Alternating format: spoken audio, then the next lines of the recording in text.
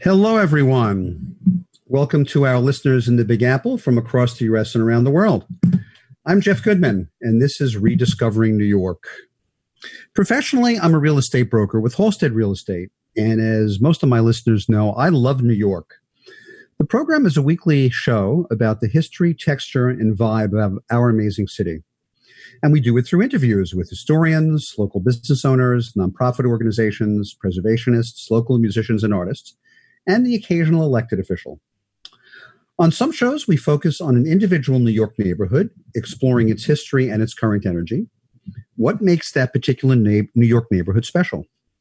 Sometimes, like tonight, we host shows about an interesting and vital color of the city and its history that's not focused on one particular neighborhood. On prior episodes, we've covered topics as diverse and illuminating as American presidents who came from, lived in, or had some history here in New York, about half of them, believe it or not. The history of women activists in the women's suffrage movement in Brooklyn and New York, African-American history. We've talked about the history of the city's LGBT community and the gay rights movement. We've explored the history of bicycles and cycling. Believe it or not, they have been here for 201 years. We've explored the history of punk and opera in New York. They were separate shows, by the way. And we explored the city's greatest train stations and even had an episode on basketball. After the broadcast, each show is available on podcast. You can hear us on iTunes, Spotify, SoundCloud, Stitcher, and other services. Tonight, we're having a special show about landmarks, but specifically saving cultural landmarks, and specifically the efforts to save two structures in Brooklyn, which was its own city at the time that these buildings were built. On past shows, we've talked about efforts to landmark buildings in New York. In January, it was episode 51, the show about New York's greatest train stations. We talked about how the destruction of the original Penn Station led to the New York landmark law that we have now, and the subsequent and successful efforts to save New York's other great train station, which is Grand Central, as well as countless other buildings, including some of the best-known buildings in the city, large and small. Less glamorous and less sensational, though, but no less important to preserving essential places of the city and even some of our national history, are buildings that most people, even most New Yorkers, have never heard about, but which are also vitally important in preserving in order to protect our heritage and our cultural and even our political history. Today, we're going to talk about two specific buildings, one at 99 Ryerson Street in Fort Greene, and the second, 227 Duffield Street in downtown Brooklyn. They're unassuming structures. Most people walking by would not have any idea of their importance and who may have lived there and what may have happened at these structures and how the people who lived and worked there played important roles in our local and national history. Local history in those days would have been the city of Brooklyn, not New York, because Brooklyn didn't become part of New York City until 1898. Brooklyn, by the way, was the third largest city in the United States until it became part of New York in the consolidation. 99 Ryerson Street is the only building still standing in New York where Walt Whitman lived, and 227 Duffield was a locus not only of the abolitionist movement before the Civil War, but also of the civil rights movement that coalesced right after the Civil War. I'm pleased to have two guests on the show today who have played an important role in trying to bring landmark status to these important buildings and who have made it an important goal of their work. And timely it is because this morning there was a hearing at the Landmarks Preservation Commission for one of the buildings we're going to talk about tonight, 227 Duffield. We're not only going to learn about those efforts to landmark the buildings, but also about the lives of the people who lived and worked there, who they were, what they did, and the influence they had on our society and our culture. I'm pleased to welcome two guests. My first guest is Karen Carboner. Karen is a Whitman Scholar and teaches at New York University. She is the winner of the Klug Fellowship at the Library of Congress and a Fulbright Scholar.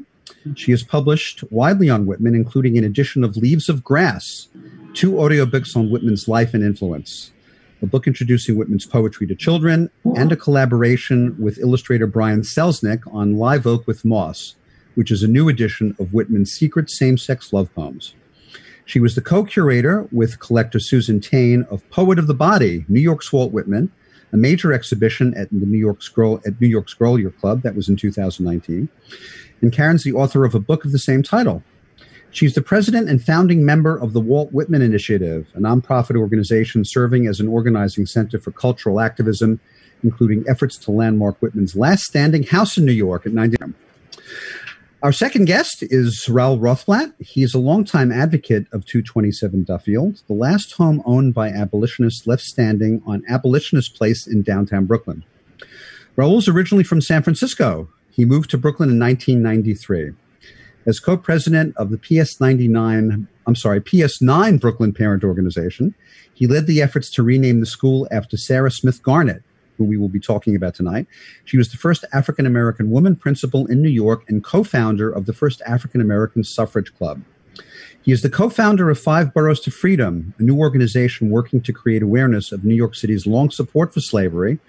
That's bust some people's view of New York before the Civil War, but we'll talk about that. And to celebrate the people who resisted.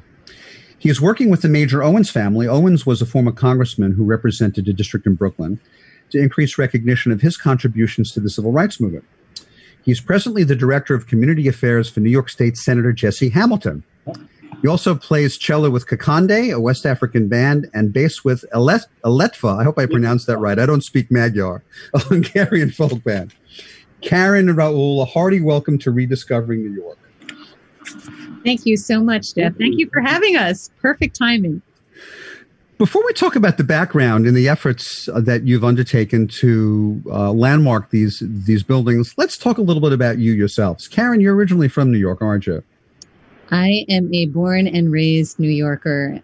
In fact, I am a member of the Society of Old Brooklynites. You've got to be Brooklyn born to be in that society. That is the only club that Whitman ever joined. So very proud Brooklynite. I got to join that. I don't live in Brooklyn now, but I was born in Brooklyn, spent most of my life there, and I just had my 60th birthday. So I think I do classify as old at this point. So I'm not sure if old means the Brooklynite themselves or Brooklyn, but you are certainly eligible to join. Oh. Raoul, you're from San Francisco, another of the United States' amazing cities. People who migrate from coast to coast usually go from east to west, but you came in the other direction. What brought you to New York and to Brooklyn specifically? I originally came here to study musical theater composition. So I got a master's at NYU at the Tisch School of the Arts. But I kind of came to New York at a low point for musical theater, and I went off and started doing much more world music at that point. And around that time is when I started playing the Hungarian folk music with Eletva. Karen, when did you decide to make the study of 19th century American literature and culture and the history behind it your life's work? Well, it's funny. I think there is such a thing as a Whitmaniac, right? Or a Whitmanite, someone, he has such a passionate following. And I fell into it quite late. I was already in graduate school at Columbia, and I wound up in a Whitman and Dickinson class. And I guess just like the rest of his followers, heard this direct, confident, and at the same time, very personal voice speaking to me. And as my family was working class, I think, Whitman's down-to-earth sensibility, his background, the way that he talks to people and what he talks about just hit me very hard in graduate school. So that's when it took off for me. But it's taken several years to develop this sort of cultural activism that I'm doing now. I love that term, Whitmania. It reminds me of Trudeau-mania, mania around someone who people, love for some reason. Was there anything, what was it to you about Whitman that set him apart from other writers and other thinkers who were influential at that time?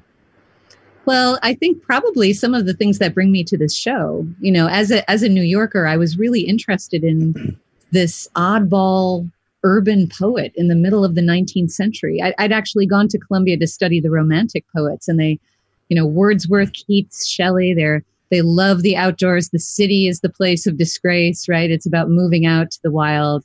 And here is this poet that takes it the other way, comes from Long Island when he's just 4 years old, settles in New York, and in Brooklyn specifically, sees a beginning of American poetry, which he accomplishes. Wow. I have to make one correction, and I should have known this because I'm kind of a political junkie, and I know people in politics. Senator Jesse Hamilton is retired. He's no longer. I just found that out. So apologies. Some of my friends who work in the Senate would kill me for having made that mistake. Oh my God, you don't know. But Raul, before I ask you about your efforts with historic preservation, how did you get engaged in working in community affairs for a state senator?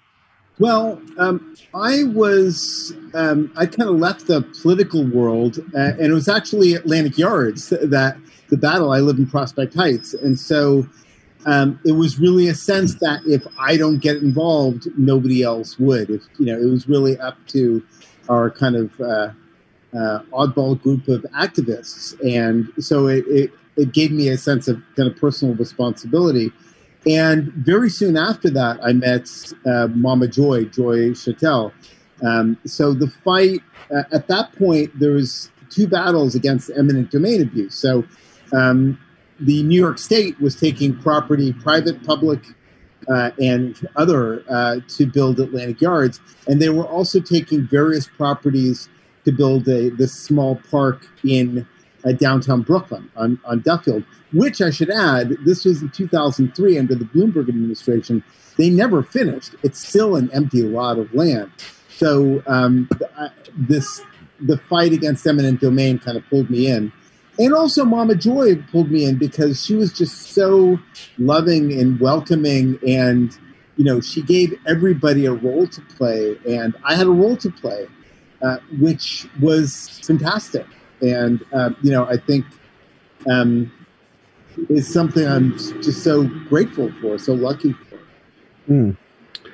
Well, let's go to the buildings themselves. Let's go back to Whitman and 99 Ryerson Street in Fort Greene. Karen, how did Whitman wind up in Brooklyn? What brought him and his family there? Because he's from Long Island originally.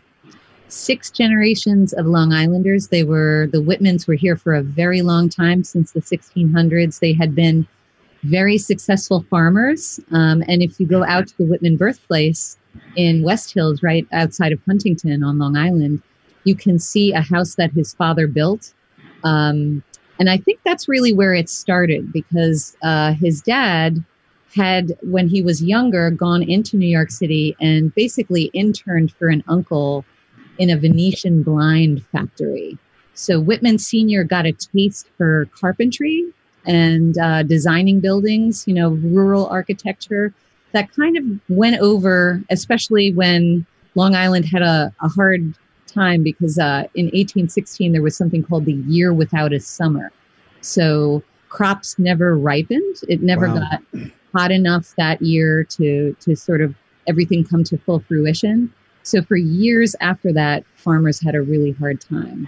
So just putting 2 and 2 together, I would say that Whitman Sr. left the family farm. He really left 6 generations of Whitmans out there.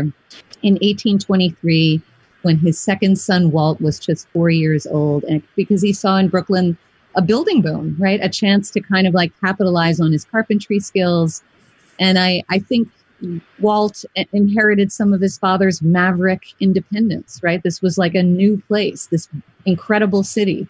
And they settled there when Whitman was 4, as I said. And so Whitman's New York City years basically go from 1823 to 1862, when he leaves for the Civil War front.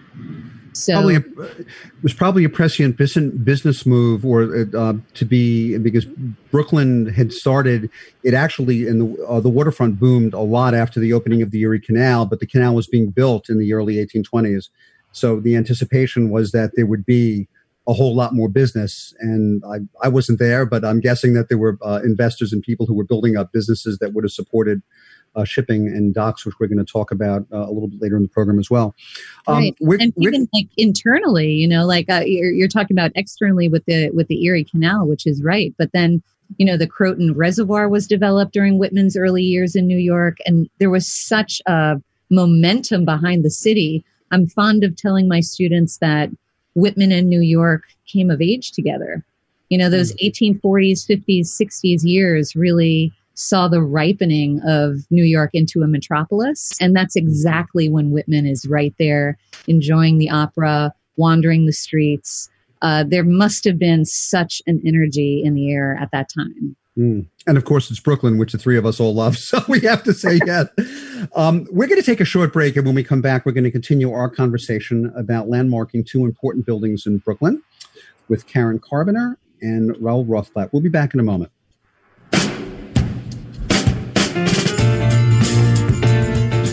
You're listening to the Talking Alternative Network.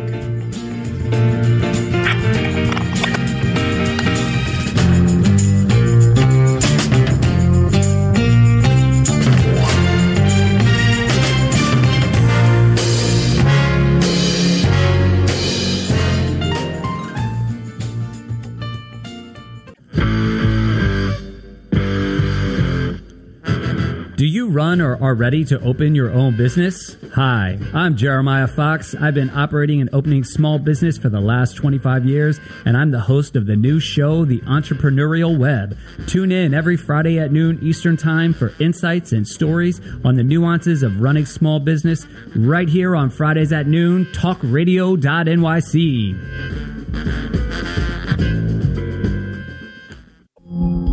Are you a conscious co-creator? Are you on a quest to raise your vibration and your consciousness? I'm Sam Leibowitz, your conscious consultant, and on my show, The Conscious Consultant Hour, Awakening Humanity, we will touch upon all these topics and more. Listen live at our new time on Thursdays at 12 noon Eastern Time. That's The Conscious Consultant Hour, Awakening Humanity, Thursdays 12 noon on talkradio.nyc.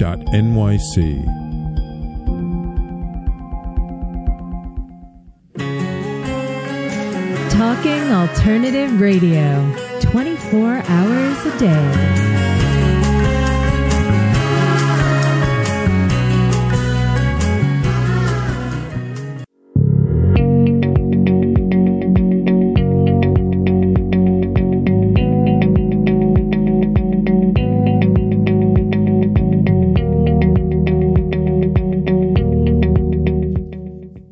We're back to Rediscovering New York and our special episode about saving cultural landmarks, specifically two structures in Brooklyn. My guests are Karen Carboner and Raoul Rothblatt.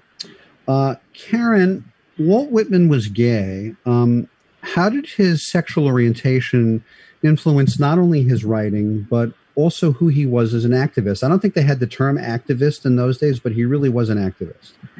He was an activist. I would call him the first LGBTQ plus activist that we had. He's also very much a neighborhood activist, because I know that you know also that he basically founded Brooklyn's first official park, Fort Greene Park. But as a, you know, he lived at a time when the word homosexual was not in common parlance. That was invented in 1860s Germany and kind of slowly drifted over here. So I think it's actually a Hungarian term, if I could jump in. Hungarian, and as a way to end the demonization to the it was supposed to make it less of an insult. So, right. I'll look that one up. No, thank you, Raoul. I appreciate that. That's fascinating, because it also, as soon as you have a term like that, it creates a group, right? An identity. And a lot of Whitman's writings through the 1850s, when he was living in New York and actively cruising on the streets of Manhattan, frequenting a bar called Pfaff's Beer Cellar down near Bleecker and Broadway, and meeting men every night. I mean, this was a time of incredible self-exploration for him. When you look at photos of Whitman through time, we've got some early photos of him when he's still in his 30s, early 30s, and he's looking very conventional and traditional beard, very dandy-like outfit.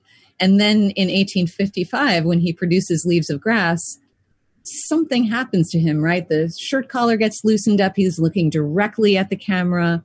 And we think that somewhere in there, he had his first homosexual experience somewhere, maybe New Orleans. But it was an incredibly important part of Whitman's identity, something that puts him on the outside of mainstream culture. And he used that position quite often in his poetry. So we're talking about a poet who never had the conventional Victorian family, right? He never got married. He never had children. Saw everything a little bit from the outside. But I feel like at the same time was able to identify with so many groups that were not put into poetry. So as he writes about in Song of Myself, he's speaking for all the long, dumb voices, people who have not had voice before. And being gay before the word homosexual is invented really put him at that spot. He wrote many of the poems in Leaves of Grass that were published in Leaves of Grass. And by the way, there wasn't one publication. There were many printings of it, many different editions. He updated it. He wrote it at 99 Ryerson Street. What kind of impact did the publication of the first edition have in 1855? Oh, geez. I think Walt would have loved more of an impact. The book really didn't sell. Remember, he goes to Brooklyn with his dad, and he's a sometime editor, reporter, but he's also a carpenter. He's building houses. This is not a poet. So when he publishes Leaves of Grass, this collection of 12 poems in 1855, there is no precedent. He dropped out of school at age 11. He doesn't have any mentors. He has no money. And yet he's putting out this book, Leaves of Grass, in the hopes of changing American poetry. And the book flops. And actually, the only reason that it started taking off is that Ralph Waldo Emerson, who was the Don of American literature at that moment, writes him an incredible letter, said to be the most important letter in American literature, and basically says to Whitman, I greet you at the beginning of a great career, which is pretty amazing because Emerson was a bit of a prude and later retracted his fondness for Whitman and told Whitman to tone it down a little bit. But that letter, I think, put Walt over the edge. And as you said, he kept on republishing Leaves of Grass throughout his life. So the next year in 1856, he comes out with the second edition of Leaves of Grass. It's got 35 more poems, including Crossing Brooklyn Ferry, the great Brooklyn poem. And throughout his life, he keeps on putting out this book called Leaves of Grass, but with more poems and the older poems edited. They're always personalized and put up to date with politics and dates. He writes about his weight. He writes about his age. Everything continues to get updated until 1892 when he produces that last so-called deathbed edition. And that's when he was living in Camden, New Jersey, I think, at the end of his life. Right. Whitman, also want to remind our listeners, he was a reporter at the Brooklyn Daily Eagle, known since then as the Brooklyn Eagle, and he was fired partly because of his abolitionist views. We're going to talk about that a little bit with our second guest when we talk about Duffield Street. Karen, Whitman moved to Washington and took up a very, very good cause that really helped other human beings. You want to talk about that? Yeah, in late December 1862, he got wind that his younger brother George had been wounded down in the Civil War. Whitman himself was too old to fight, and besides was a pacifist and would have never agreed to do it. But when he went down to look for George and he saw the devastation and the soldiers that were wounded, he decided to stay. And that really marks the end of his New York years. He moves to Washington. He takes up, of all things, a job as a clerk in a desk job in an office in Washington.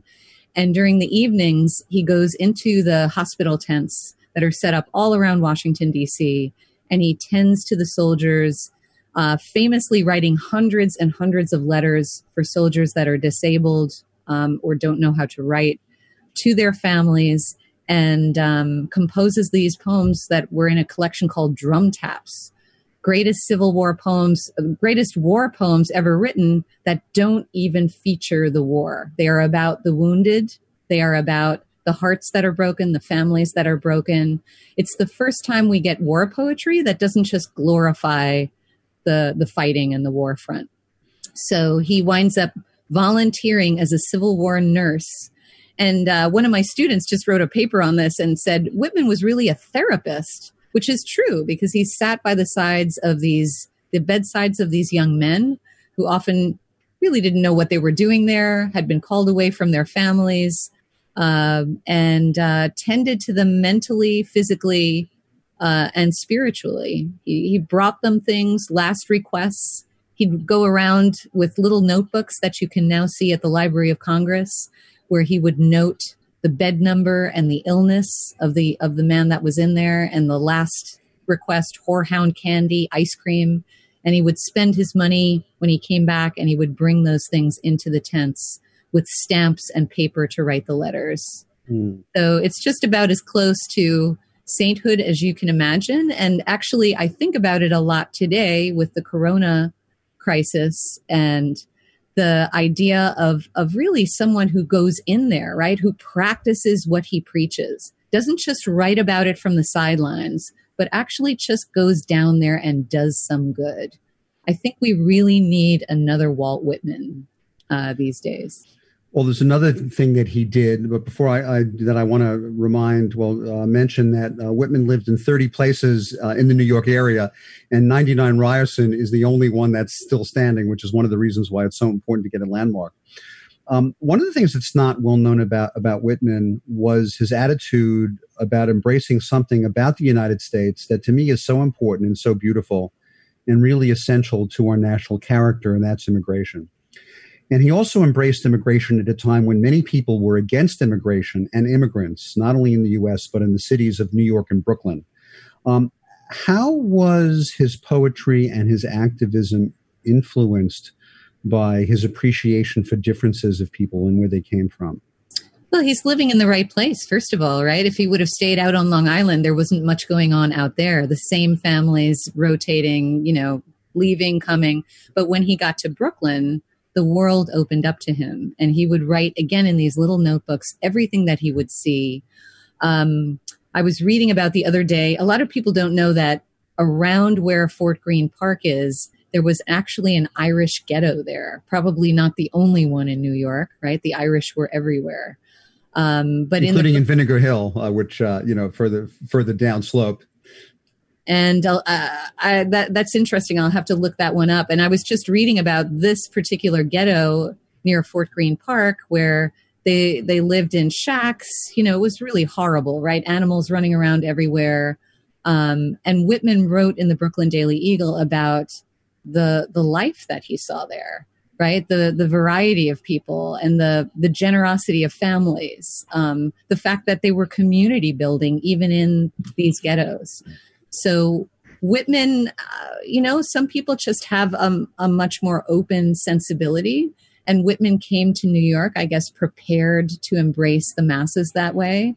And in his poetry, writes quite openly about all these different people. I'm reminded of I Sing the Body Electric, which is a great poem to look at if you're thinking about equality, not just of people around the world, but also of the Black person.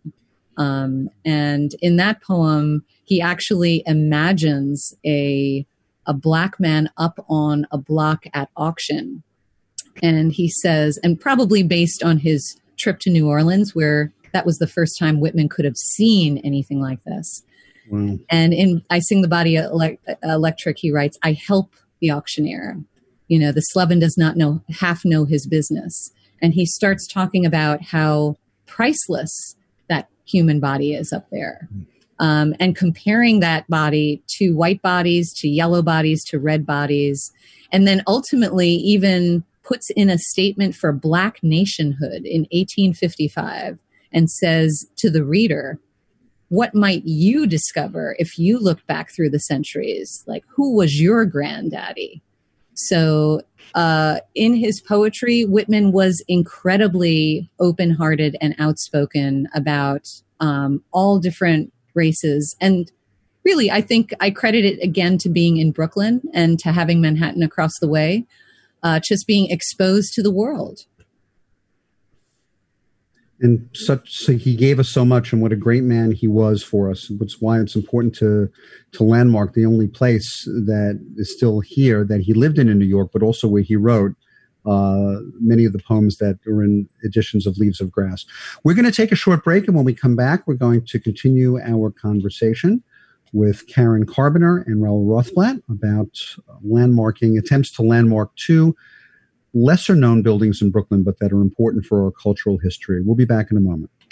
You're listening to the Talking Alternative Network at www.talkingalternative.com. Now, broadcasting 24 hours a day. Talking Alternative.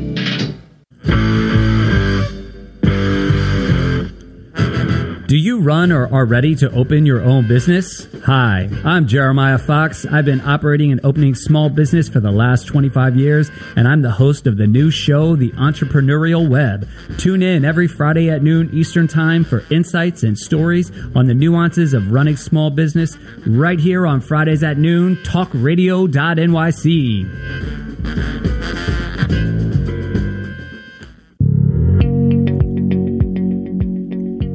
Do you love or are you intrigued about New York City and its neighborhoods?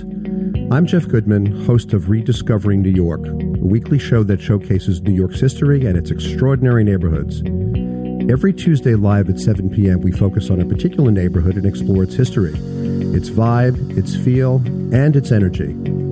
Tune in live every Tuesday at 7 p.m. on talkradio.nyc. Hi, I'm Graham Dobbin. Join me every Thursday evening for the Mind Behind Leadership here on talkradio.nyc. We speak to people from business, sport, military and politics, all around what makes a great leader. The personal experiences of what's worked and, maybe more importantly, what hasn't worked. So, that's 7 o'clock every Thursday evening, the Mind Behind Leadership here on talkradio.nyc. Listen to real stories of real leaders. Talking Alternative Radio, 24 hours a day.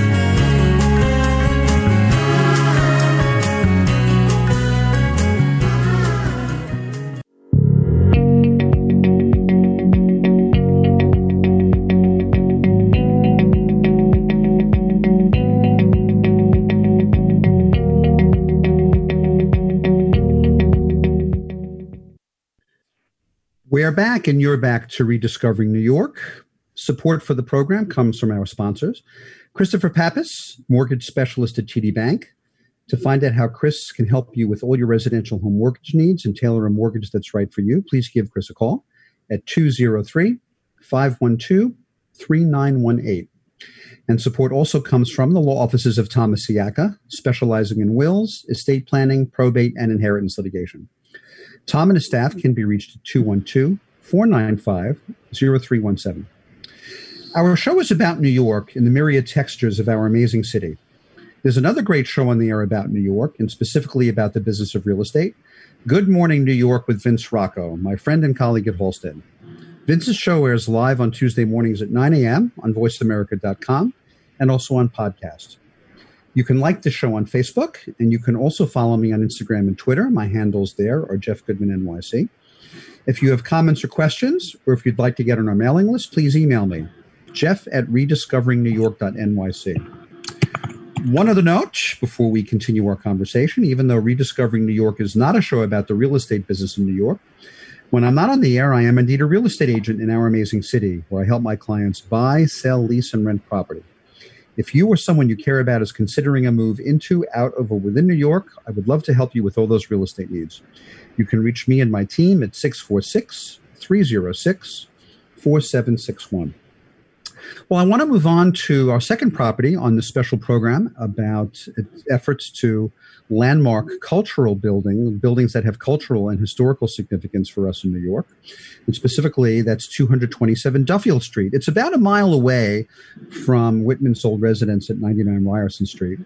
But it's a little different. Anyone who knows these streets in downtown Brooklyn, unlike Fort Greene, parts of which really haven't changed since the 19th century, this part of downtown Brooklyn is very different now. It's very built, very highly built, lots of developments. A lot of the area went up in the first part of the 20th century, but there is a little old building right there on 227 Duffield Street. It was built around 1850. Raul, before we explore the building itself, let's talk a little about the times politically and also in literary writings in Brooklyn at the time. There were some interesting things going on, also having to do with immigration around the time of 1848 in Brooklyn and New York, weren't there? this was an amazing time of revolution. 1848 in the United States, people know the Seneca, the Women's Convention in Seneca Falls, which was considered the launch of the women's movement. In Europe, it was a period of revolution, and a lot of immigrants came over. I tried to make a distinction between Hungarian and German at one point, but at that point, there wasn't a distinction, because at that point, Hungary would have been part of the Habsburg Empire. So there were Hungarian immigrants who came, a few Hungarian. There were Germans. There was all sorts of a wave of immigrants. And this was also, you have to think of, we're just right soon after, or kind of during, the Industrial Revolution. So all of societal norms were changing at that point. The whole agrarian economy was just being replaced by a more industrial era, and that had such implications for what people could also conceive of as what would be possible. We were talking about the Truesdales. Today I testified about the social movements that they were involved in. Yes, they were involved in the anti-slavery abolitionist movements, but they're also involved in prohibition. And when you think of it, here is an idea like, let's change the way people live. Why do husbands have to get drunk and beat up their wives? We can change that. That was, nationalism was also a progressive idea at that point. When you think about it, you're fighting the kings and queens. They were the 0.1% at the time. So no, we're going to have a society based on our common interests, and that became what nationalism, which is kind of considered anti-liberal these days. So, and then you also had the debates over slavery going on. You had the Fugitive Slave Act, which right now everyone's talking about defunding the police and all of those debates. But this one is, in a sense, a much more deadly conversation, because at that point, any African American, anybody colored, as they were called at that time, could have been sent back to the South as a slave, and that wasn't the first arrest of as a result of the Fugitive Slave Act. Didn't that actually take place in New York City or in Brooklyn? It was in Williamsburg. James Hamlet, and this was a big cause at that time, raising money to get his freedom. I believe it was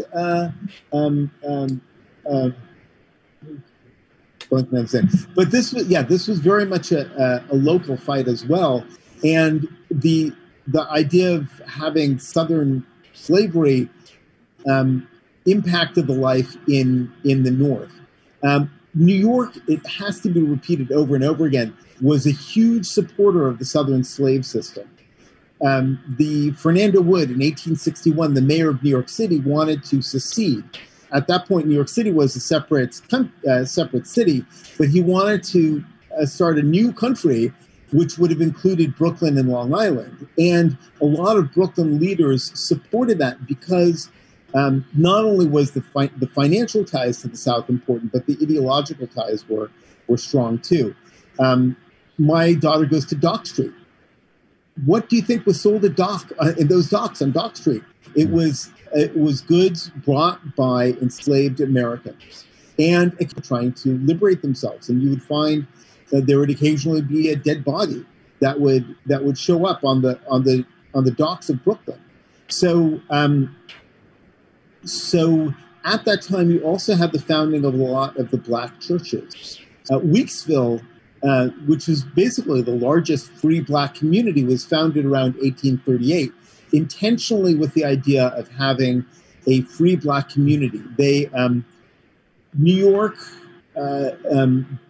ended slavery in 1827, but we kept raising the bar to vote. The suffrage requirements got tougher and tougher because of people like Tunis Bergen. So African Americans had to find their own community where they could buy land, and that's what Weeksville was founded on.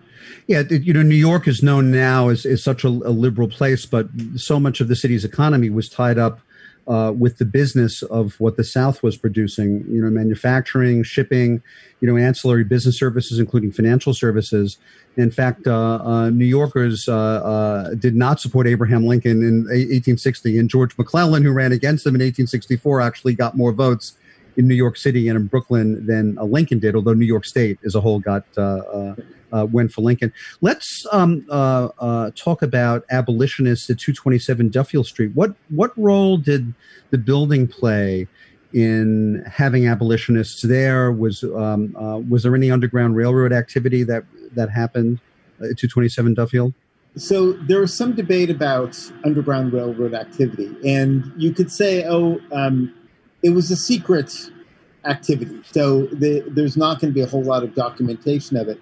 But I also think it's not always clear what that was. I mean, if somebody was looking for a place for the night, or if you just gave them dinner, would that make you part of the Underground Railroad? I think the lines we try to make these lines a little more clear than they would have been at the time. There were a lot of abolitionists who live on Duffield Street, and some of the members of Plymouth Church, which is in Brooklyn Heights, which is in Brooklyn Heights, not that far away. William Harned was one of a very fierce abolitionist who actually had a lot of influence on the Plymouth Church, and he lived right around there as well. But we do know that there were, so 227 Duffield was on a block of houses built around that time, 1847 to 1850. They all had tunnels connecting them underneath. This is very well documented. This was on the maps at the time. And I was in a house today that had a tunnel in Fort Greene, adjacent to Fort Greene Park, that had a tunnel that was blocked off, sometime after the Civil War for that purpose. There's lots of reasons. I mean, a lot of this stuff is mysterious. We don't really know everything that went on there.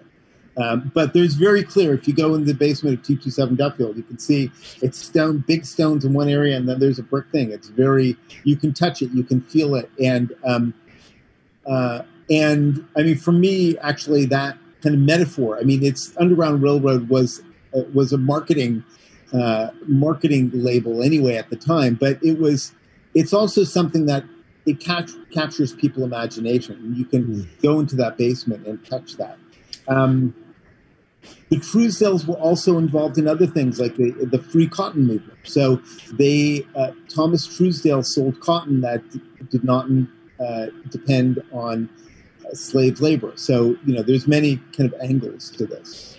We're going to take a break in a couple of minutes, but I want to fast forward to after the Civil War, Raul. I mean, many Americans think of the Civil Rights Movement being spawned after the Second World War, especially with the bus boycott in Montgomery in 1955, after Rosa Parks refused to sit in the back of the bus. But the beginning of the Civil Rights Movement was actually much earlier. How did the abolitionist movement, especially that was based in Brooklyn and New York, turn into the Civil Rights Movement after the war, after the Civil War?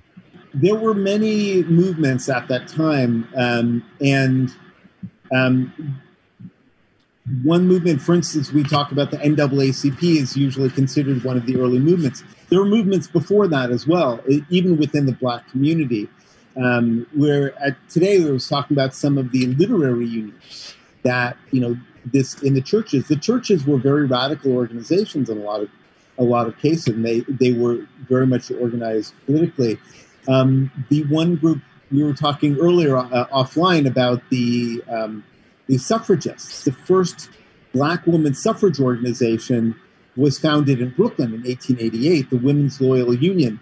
So this was really one of the first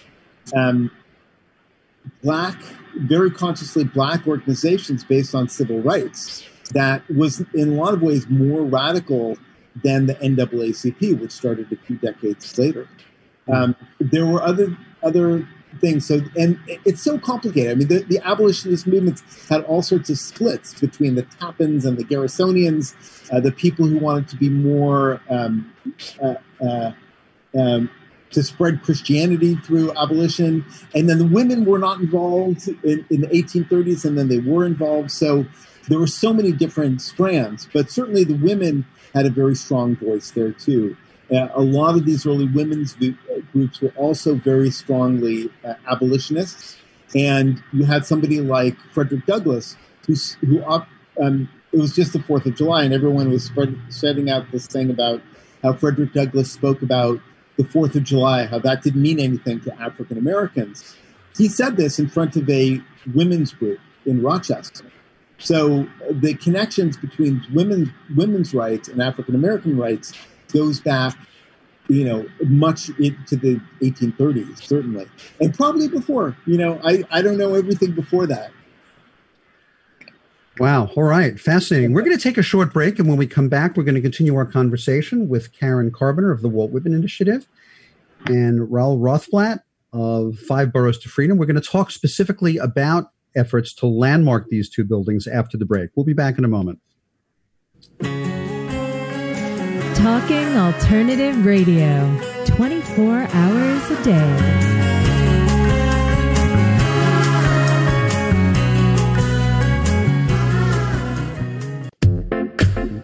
Are you a curious person, always asking questions?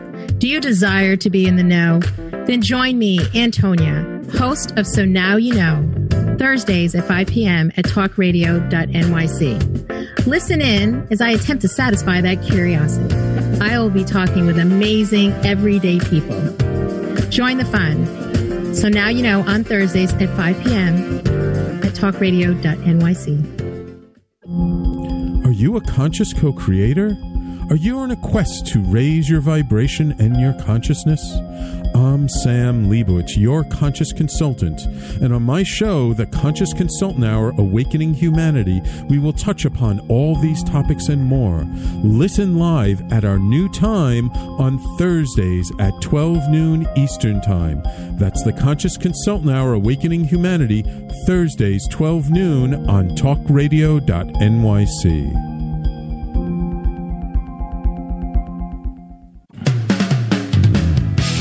TalkingAlternative.com.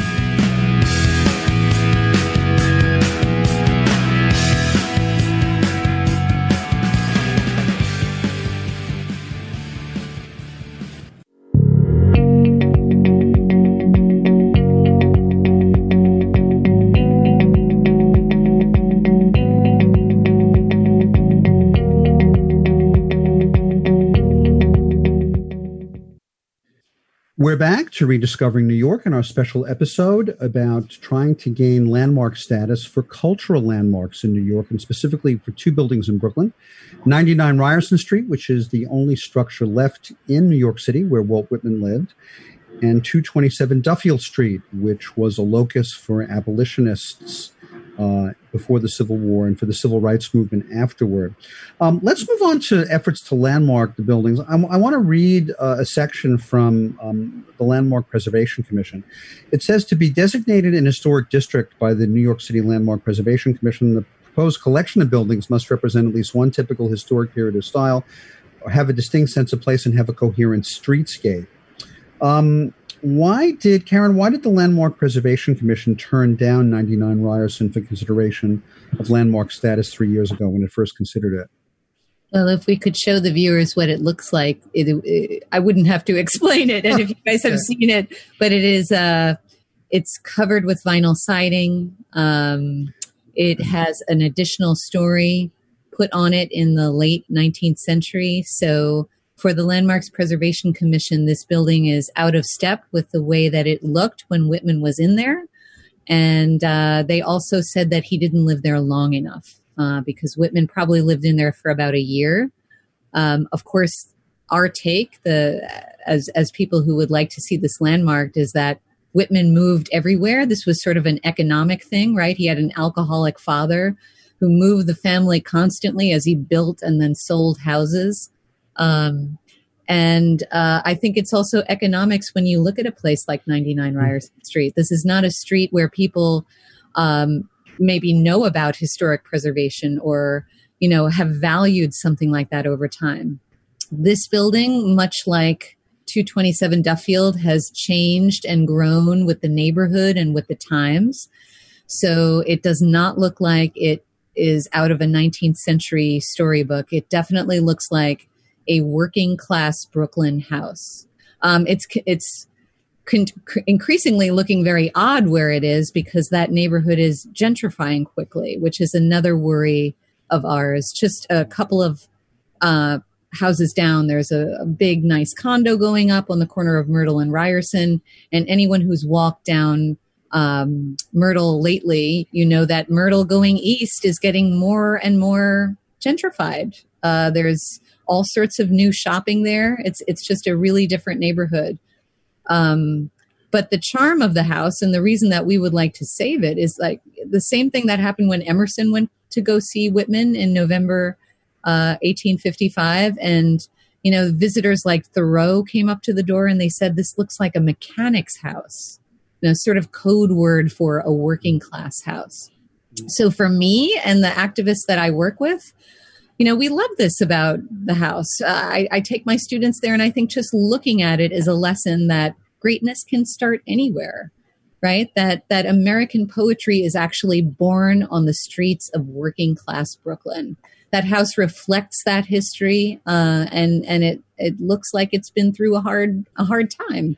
Raoul, much like your 227. Yeah. Oh yeah, we have very much a similar problem. Yeah, no, I was about to ask you why the Landmark Preservation Commission initially denied the application, but please go ahead. They, I think they were also subject to some political pressure, though they might never admit that.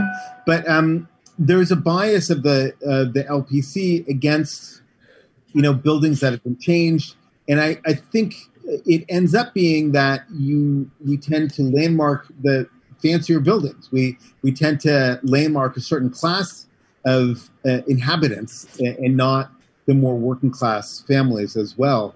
We had a lot of the same problems. The building had been modified, and so they, you know, is generally not that's frowned down upon, even though they are supposed to, by law, also consider social significance. So it was actually a big change when they landmarked Stonewall Inn and some buildings important to the LGBT movement. But then I think they were probably afraid of that because then everyone say, well, if you could do that, then what about the abolitionists? What about Black Lives Matter? Right. What about, you know, dance hall, whatever, you know? So I think they're very hesitant as a, you know, kind of to save their bureaucratic, you know, they have to deal with bureaucracy and legal challenges all the time. So if they open the door a little bit, you know, somebody else is going to push that a little bit more.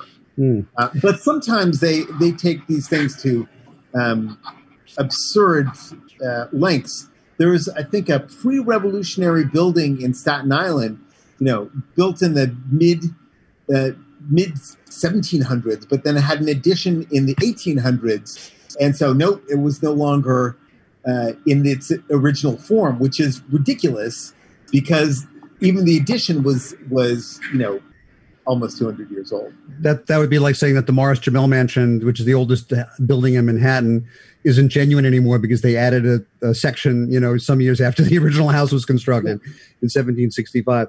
I want to ask one other question, but to be sure that we don't run out of time, I wanted to give you an opportunity to give the contact information for the two organizations. Karen, if someone wanted to get in touch with the Walt Whitman Initiative, how would they do that? And we would love for people to sign. We have a change.org petition to landmark we call it the Leaves of Grass House, since Whitman actually finished the first edition of Leaves of Grass there. And you can just go to change.org and find that, just, you know, searching for Walt Whitman. The Walt Whitman Initiative, of course, has its own website, waltwhitmaninitiative.org, and you can read all about our multi-year campaign to try to get this house landmarked. We, as Raoul's organization, we've been turned down by the Landmarks Preservation Commission in 2017, but there is so much support for landmarking this house. And I must say that speaking now as a teacher and as a parent and as a New Yorker, it is a lesson to stand in front of the house and see where American poetry was born. But I'm going to give Raoul contact time here too. Yes. Sorry, Raoul. Well, how can people get in touch with 5 Boroughs to Freedom and find out more about your organization? We have a Facebook page, number 5 Boroughs to Freedom, the shorter spelling of boroughs. I also I get my historical when I get my historical ideas out. I usually go on Twitter at Raoul Dugu. So I'm pretty active there, and I would love to make more friends over there too. So, well, great. Well, thank you both for being on the special program. I wish you both the best of success in getting these 2 important buildings landmarked and getting the Landmarks Preservation Commission to see the light. Well, thank you, Jeff. It's actually shows like this that really help get the word out because, as Raoul knows too, it's just a matter of numbers. Yep. And I was in on the hearing, the public hearing for 227 Duffield this morning too, and it was so moving to hear not just preservationists but regular people who catch wind of stuff like this on shows like yours, Jeff. So I think we're both really grateful for this conversation. Yeah. Well. This hour fly by, but I want to thank Karen for testifying today. I mean, we are all here to support each other. We're all it's all in the family about this stuff, and it's nice to have you guys as allies. It really, really makes me happy and warms my heart. Thank you. Well, thank you both for being on the program. And we've just finished this week's exploration specifically to the journey of 2 people who are trying to get some lesser-known buildings landmarked that are important in New York City's history and our culture. If you have comments or questions about the show, or if you'd like to get on our mailing list, please email me, jeff@rediscoveringnewyork.nyc. You can also like us on Facebook, and you can follow me on Instagram and Twitter. That's Jeff Goodman, NYC.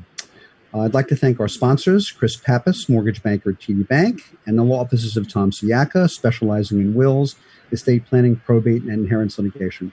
I'd also like to give a special thank you to Brad Vogel, who introduced me to a couple of the guests this evening, and who very much is here in spirit, even though he's on the Gowanus Canal tonight canoeing around.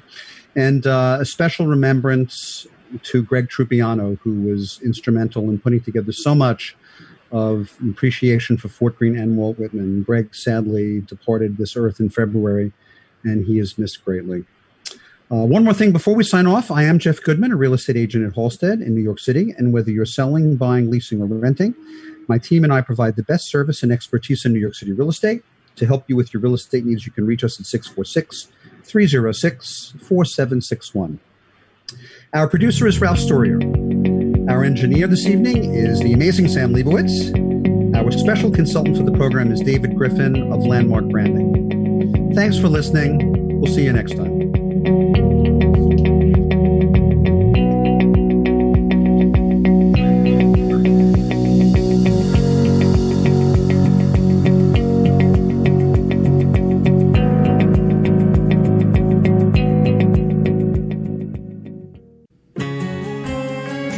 Talking Alternative Radio, 24 hours a day.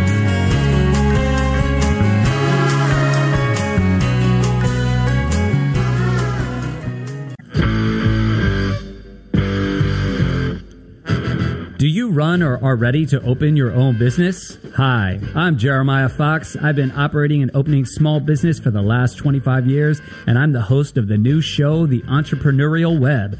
Tune in every Friday at noon Eastern Time for insights and stories on the nuances of running small business right here on Fridays at noon, talkradio.nyc.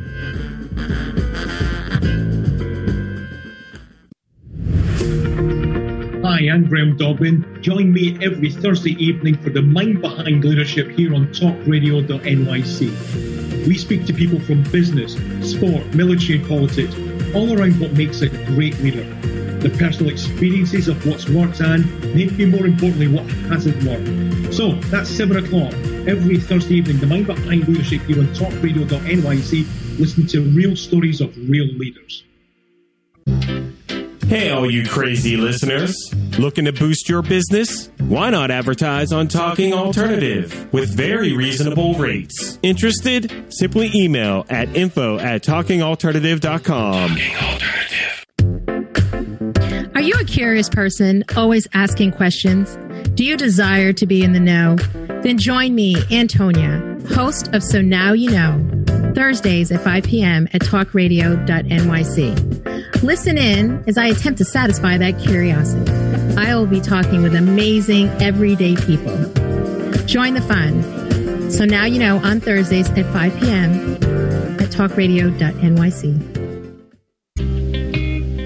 You're listening to the Talking Alternative Network at www.talkingalternative.com. Now, broadcasting 24 hours a day. Talking Alternative. Do you love or are you intrigued about New York City and its neighborhoods? I'm Jeff Goodman, host of Rediscovering New York, a weekly show that showcases New York's history and its extraordinary neighborhoods.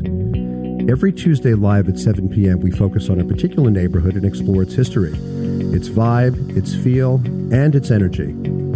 Tune in live every Tuesday at 7 p.m. on talkradio.nyc. You're listening to the Talking Alternative Network.